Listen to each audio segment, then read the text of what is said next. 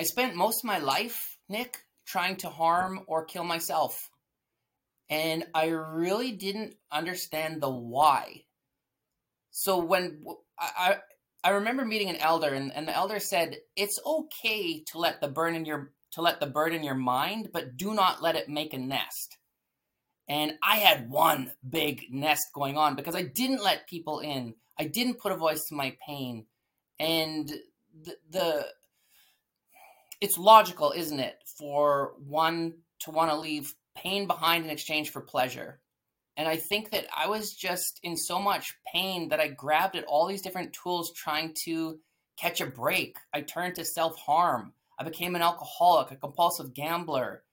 I basically just lived outside of myself so that I didn't have to be with self.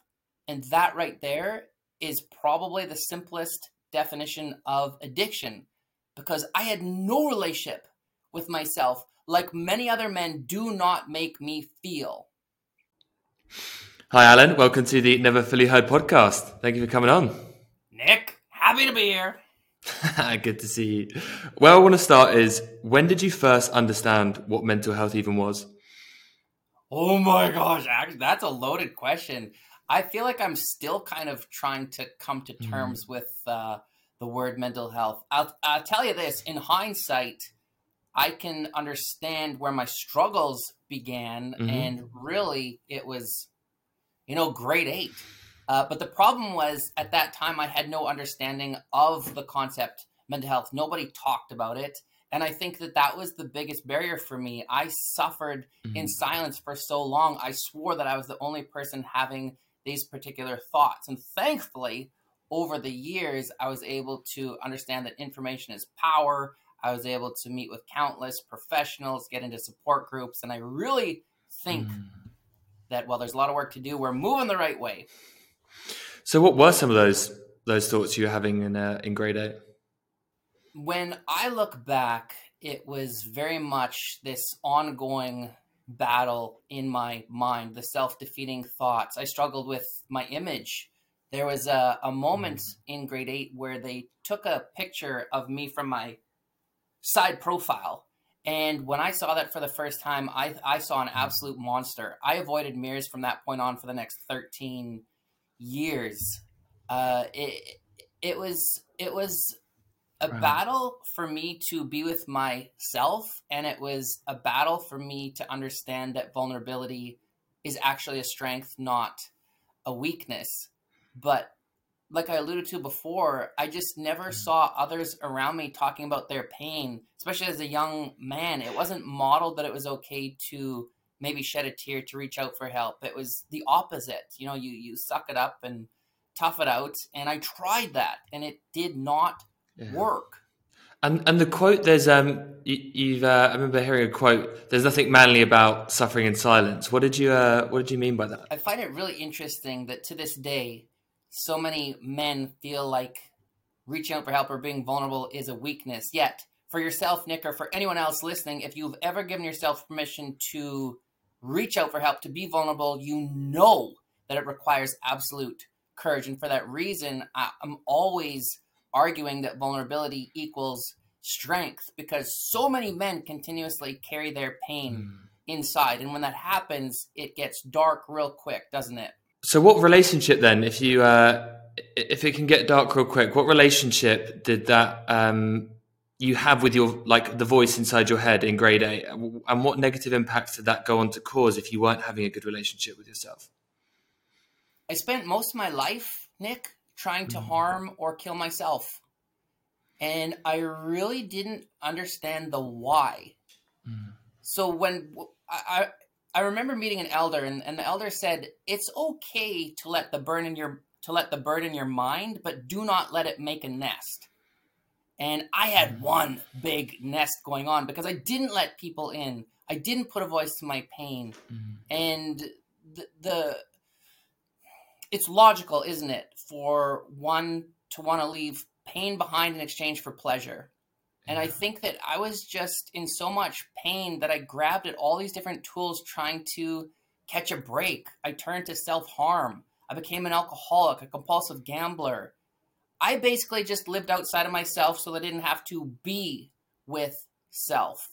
And that right there is probably the simplest definition of addiction, because I had no relationship with myself like many other men do not make me feel.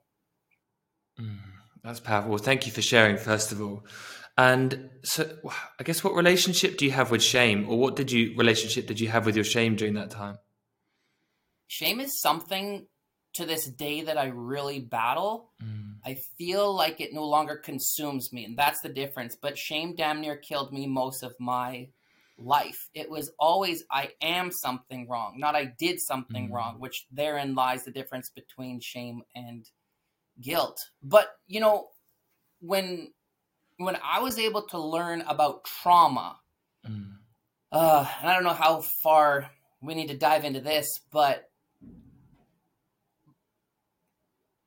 the body is a fascinating thing. Like, when I was able to leave the lifestyle behind where it was always trying to harm or kill self, and when I had a new family, I had a new support system, no more self-harm, no more addictions, the body kind of released all this trauma that I had been storing for so long.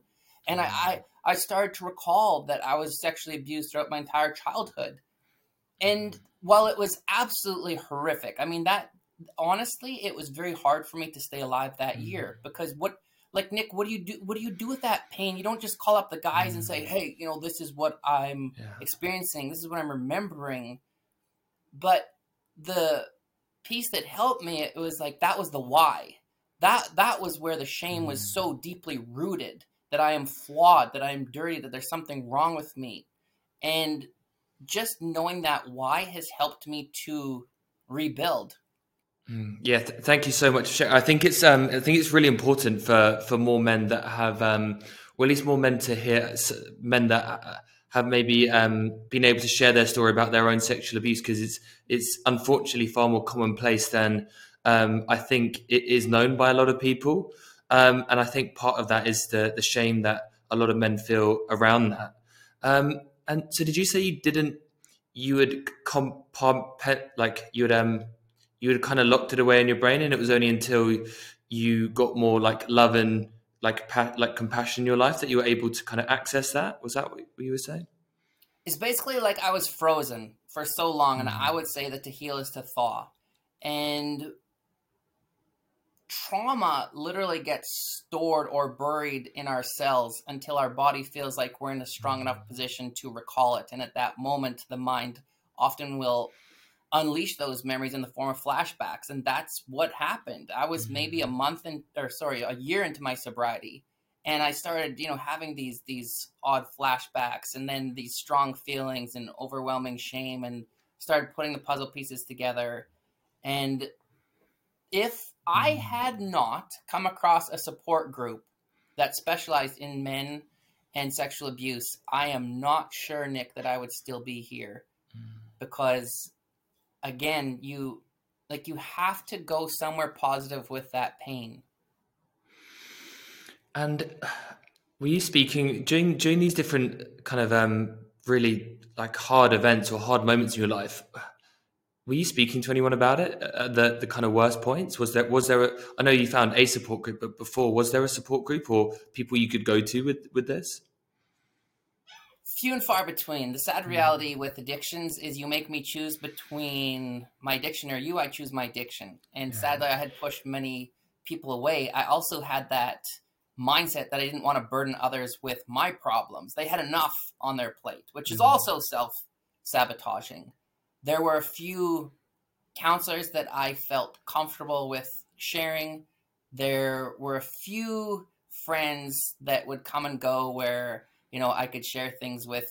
And that was really my saving grace. I think at the end of the day, we just need one. We need one person who we feel comfortable enough being ourselves, where we can share things without being judged. And I guess, having gone through all this and doing all the work you do, what advice would you give to someone whose friend or loved one is experiencing addiction? How would you advise them to show up or try to support or be there for them during that time? When we have to watch someone that we care about struggle with mental health, struggle with addictions, or as they navigate through trauma, it is one of the most difficult positions to be in in life because we are absolutely helpless. Basically, it's as though we have front row seats to a horrific show where we watch the person that we love deteriorate in front of our eyes. And the problem is this.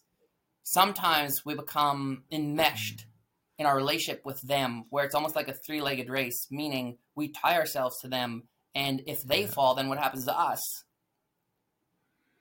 We fall with them. And there comes a point where it's a great proverb, let go or be dragged. Meaning there really is only so much that we can do. There's only so much that we can say. But at the end of the day, if that person does not want change, if they don't want help, change will not happen. And that's the hard part, because we want the best for them. As a parent, as a coworker, as a friend, we hope that they will choose to work on self. But at the end of the day, they have their journey and we have ours. And I watched my mom in particular really lose herself in my journey. And then came a day where she realized, I can't do this anymore. Love, hope, faith, those things remain. But you also have to surrender to the things that you can't control. And having lost my best friend to suicide, the takeaways were very similar. In those moments, we have to say and do everything so that we don't look back thinking, damn, like I wish I had done more. And so we say what we need to say. We try to create the space where they feel comfortable enough to talk about their pain. It's not the time to judge, but rather to listen and to encourage them to access the supports, while again understanding that whether or not they access those supports is out of our control. And I guess lastly, suicide, and I know that you're passionate about putting a voice to it, which I appreciate, and you don't shy away from the conversation. I feel like a lot of people do, and I feel like we have to ask the tough question with the people that we care about. Are you feeling suicidal? Which, that is a hard question to ask. And I feel like we fear asking the question because we fear what? The answer. The answer. Because what happens if the person that you care about says, yep? And in those moments, I think often we panic. We talk. When elders always remind us that we have 2 ears and 1 mouth for a reason. And it's at that point where we have to just listen. Because the definition of healing for me is very simple. The more that someone is able to get that darkness out, the more room they will make for light.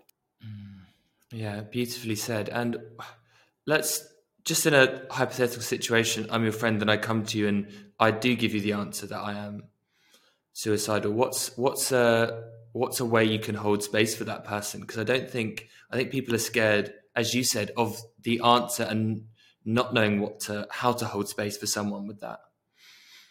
Yeah, it's a great question. I think that we overthink this one. First of all, none of us want to be fixed, right? Yeah. Nobody. Don't fix me. There's 3 things, and this is why I made it my tagline. I just trademarked it recently because I feel like it's at the essence of everything. We all want 3 things. We want to be seen. We want to be heard. We want to be supported.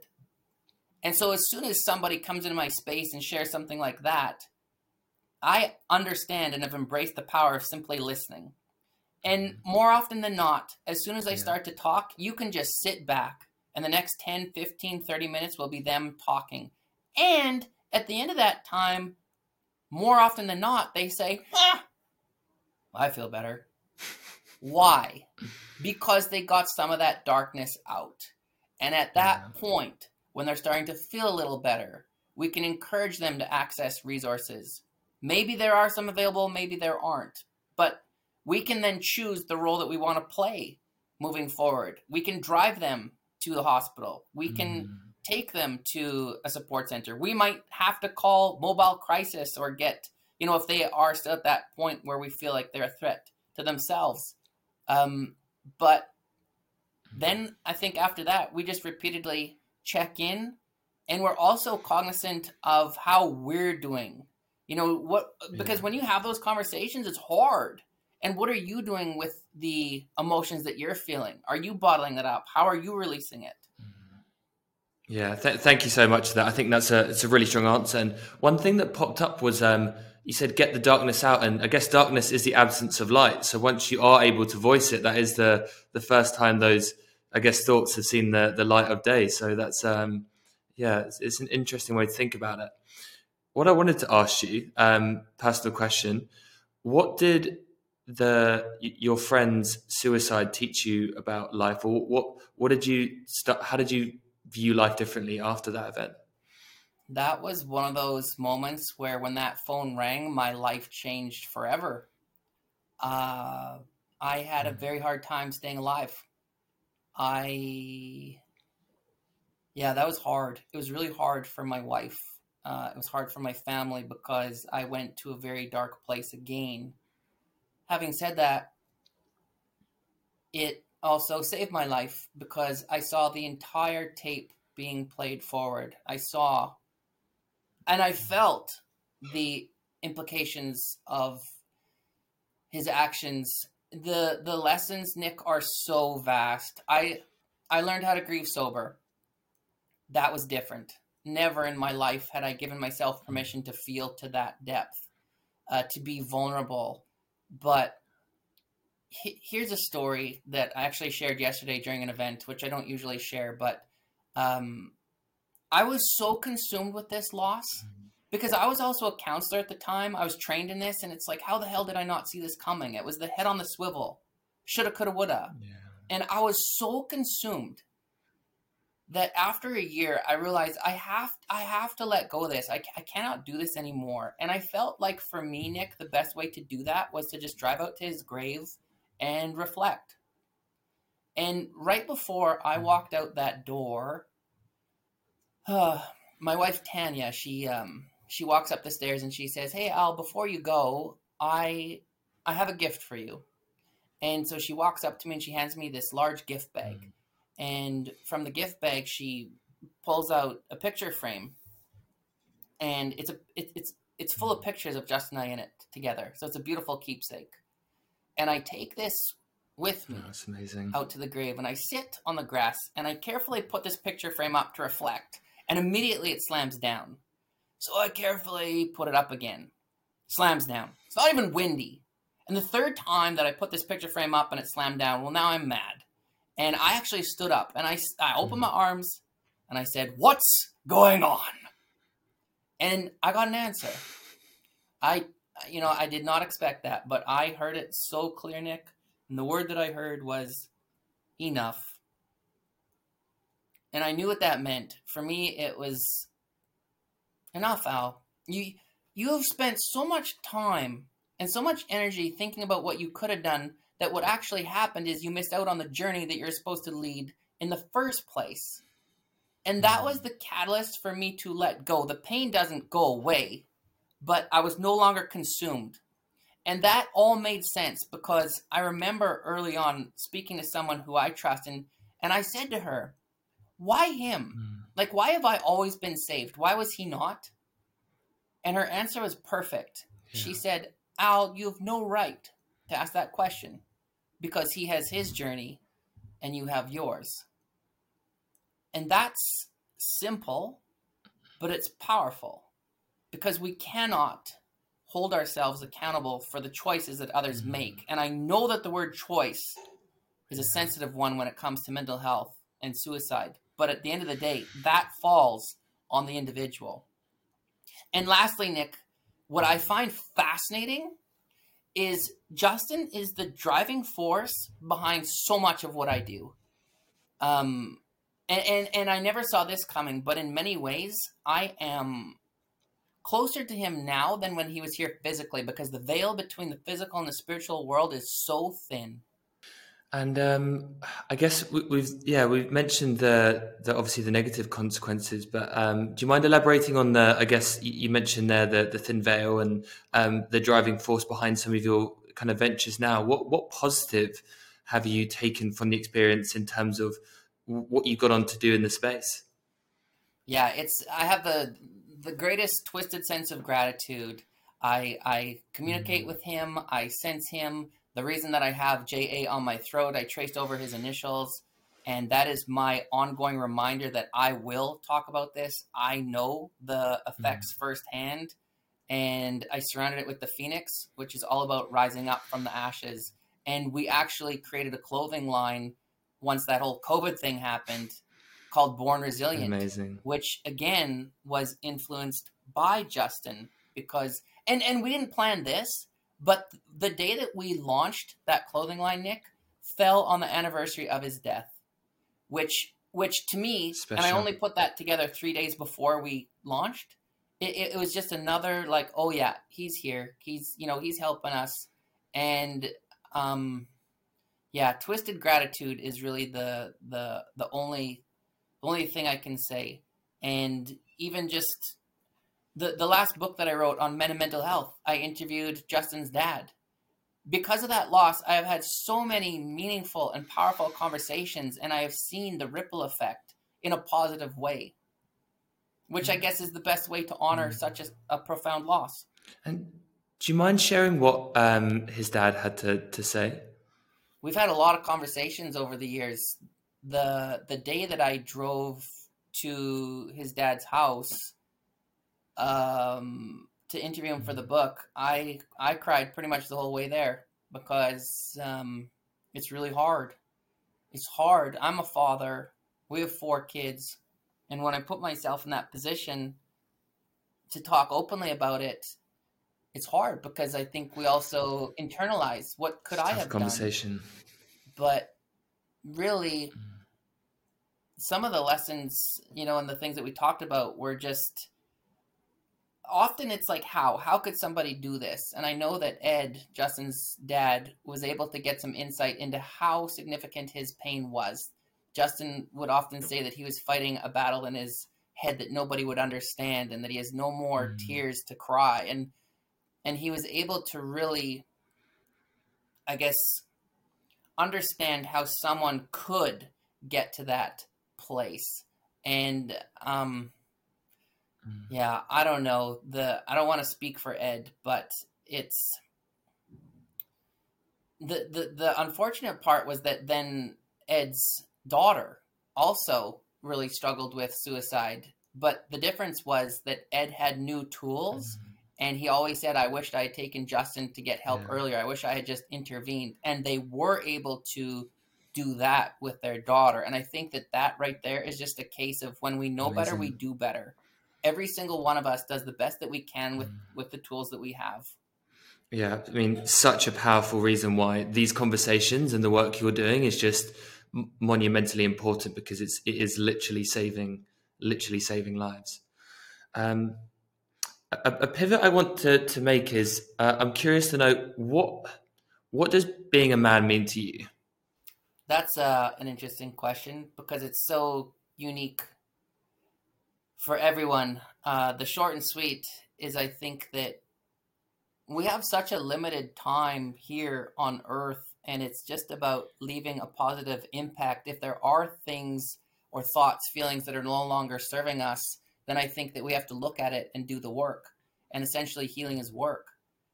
I mentioned that I have 4 boys. I am dedicated and committed to making sure that they do not have to fight in the same way that I did. I will rewrite some of those old scripts that no longer serve us, to show that men can be vulnerable and strong at the same time. In fact, like we said before, vulnerability is what strength is all about. The Yeah. the reality is that the kids and youth are always watching us. Boys are training to be the men of tomorrow. And if those boys can't see us as men being vulnerable, reaching out for help, maybe shedding a tear, then why would they? And I think it's very much about rewriting those old scripts that no longer serve us. Boys are training to be the men of tomorrow. I love that. I love that. What just popped up is, I recorded a podcast earlier today, and the guy was saying, if having gone through suicidal depression, having got to the point where I can speak about it, if you know that process in yourself, how hard it is to speak up, how much like courage and strength it takes to speak up, then you wouldn't see vulnerability as a weakness. It takes so much when you're in that space to really like open yourself up to someone. So I just thought it was important to kind of add that as it popped up. What is it about men that do you think or the environment, or what is it behind the reason why men have a 3 times higher suicide rate than women? What do you think is some of the causes I behind that? think it just goes back to we do what we know. And if we have not seen certain behaviors, it's very hard to carve that path. And for me, growing up small town Saskatchewan, this kind of stuff was never talked about. It wasn't modeled, and therefore I felt very much alienated in my thoughts. But as soon as we can see other people talk about their pain, or we can hear our story through others, that helps pave the way for us to have these conversations. And I do feel that we're 100% moving the right way. I have literally spoken in hundreds of schools, and I am seeing more and more boys, more and more young men put a voice to their pain. Sure, some still turn to the alcohol, the drugs to cover up the pain, to mask it. They turn to anger, but the amount of young men who are willing to be vulnerable is very inspiring for me. There was a school, Nick, where I recently went because they had lost a young man, Pedro, to suicide. And I'm often called to go to schools or communities when there's been a loss, and it's hard. But we're also able to just talk about it, have real and authentic conversations. And what stood out for me about this recent one was after I talked to the students, I asked to have a room where students can just meet with me and talk, because that's all they need to do. They just need to talk. And in walks Pedro's best friend. His name was Hudson. And Hudson was actually living with Pedro and his family.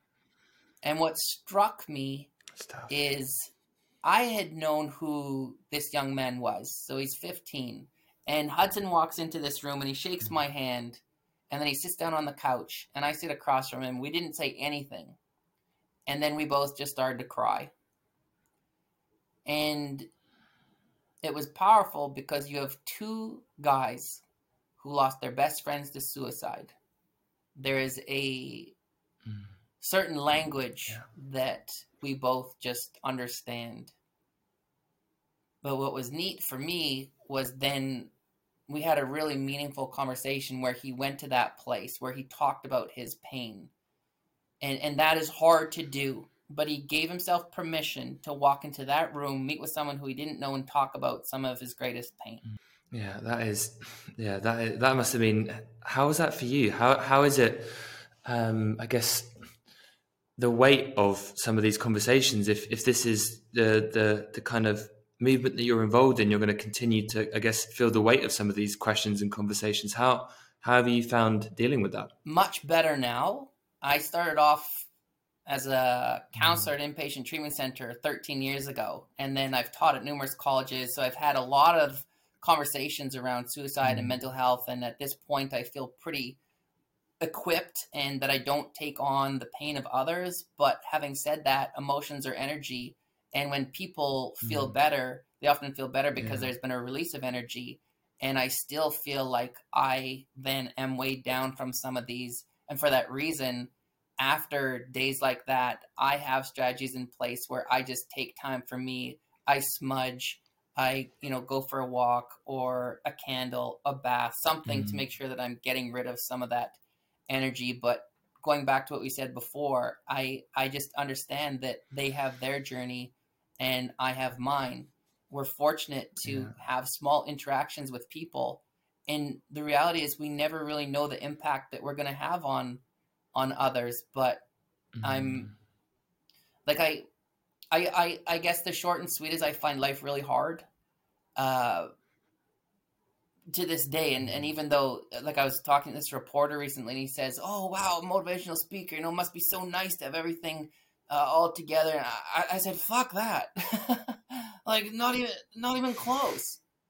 The difference is that I have supports around me. And the difference is I'm willing to look at some of that pain. And I just feel like I have limited time. So it's like, just use me. And that's my ask in life. Just help me to see what it is that I need to see so that I can be used and strengthen these conversations, no different than what you're doing. And I'm curious from when you go to the talks and talk to young men, what are some of the questions that they're inquisitive about? What are they trying to find out from you? I think that they're trying to figure out how to save face often, how to be cool, and and how to navigate through their emotions in a safe way. And I think that if we can help them to understand It's that interesting. feeling leads to healing, that will serve them well. I'm really passionate about teaching them that it's okay to go within, because I had such a hard time going within, feeling, having a relationship with myself. And I try to create that space where I can have them self-reflect.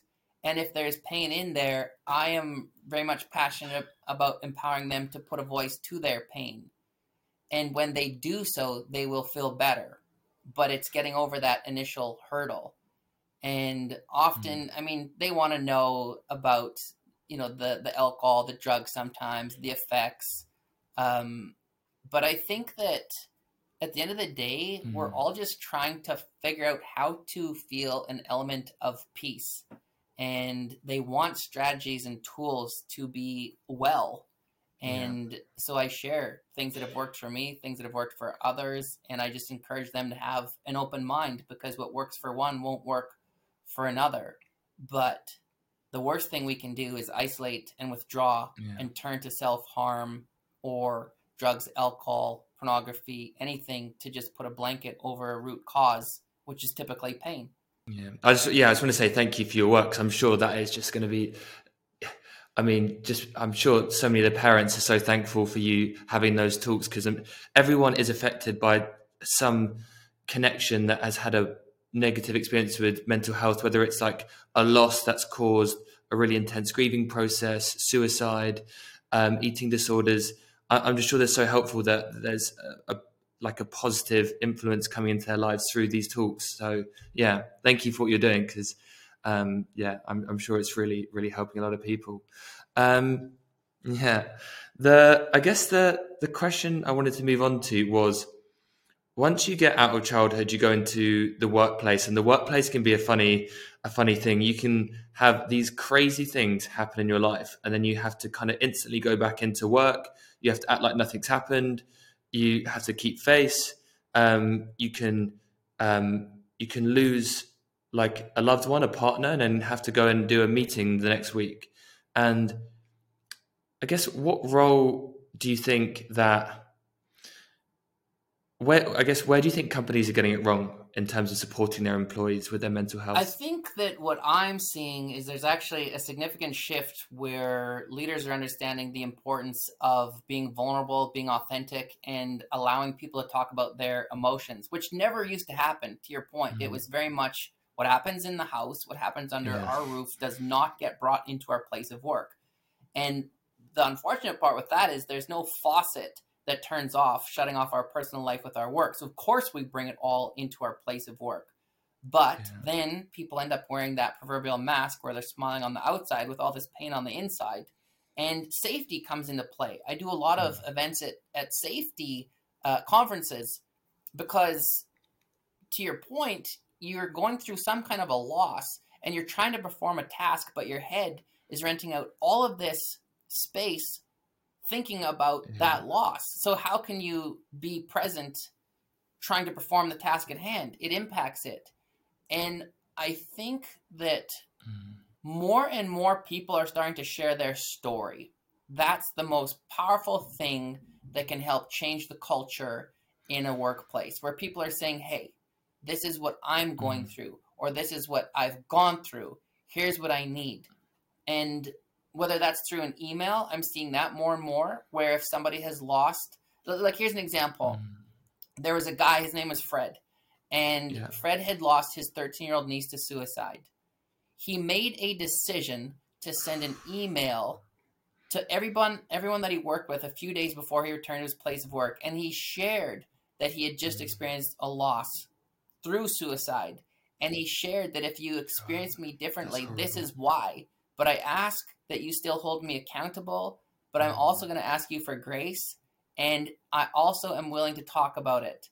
And so he put it all out there. That's And what strength. Yeah, happened that's strength to do is that. that workplace appreciated it because, this is uncomfortable where we don't know if we should bring it up. If we bring it up, is it going to be more painful, or what happened to Fred? He put it all out there. He didn't shy away from the fact that it was a death by suicide. Yeah. And because he did that, it gave other people permission to talk about their losses. And that changed the entire culture immediately. It's the permission piece, the Me Too. What? You have that? I have that. And we start to talk about it. Yeah, I think what you said there, the psychological safety, when even just if you're in a social situation and you can have the courage to be vulnerable with a close friend, then that just creates that space for them to feel like, oh, maybe this is my moment. Maybe this is the moment I can just let my friend in and let them know that I'm in a bad space. So it's a really powerful story, and they have such courage to have done that, because I'm not sure I would have the same.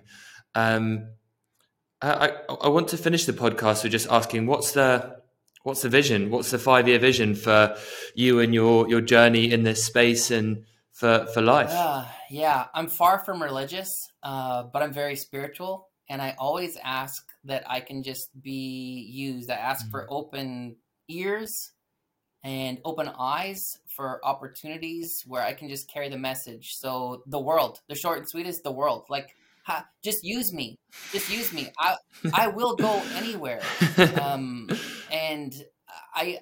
this has always been bigger than me, because there honestly is no logical reason, none, why I should still be alive after the life that I've led. And I can only make sense of it by thinking that I'm here to carry a message. And that's it.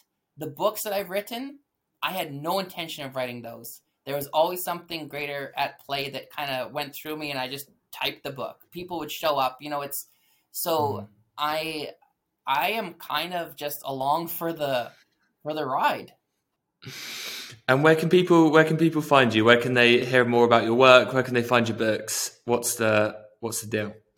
The best place, probably just the website. It's www.allankehler.com, which is ALLANKEHLER.com. Amazing. Well, thank you for all your work. Thank you for coming up and being so vulnerable and so transparent, and for all the amazing things I know you're going to go on to continue to do. So thank you for coming on. Thank you, Nick. I appreciate you.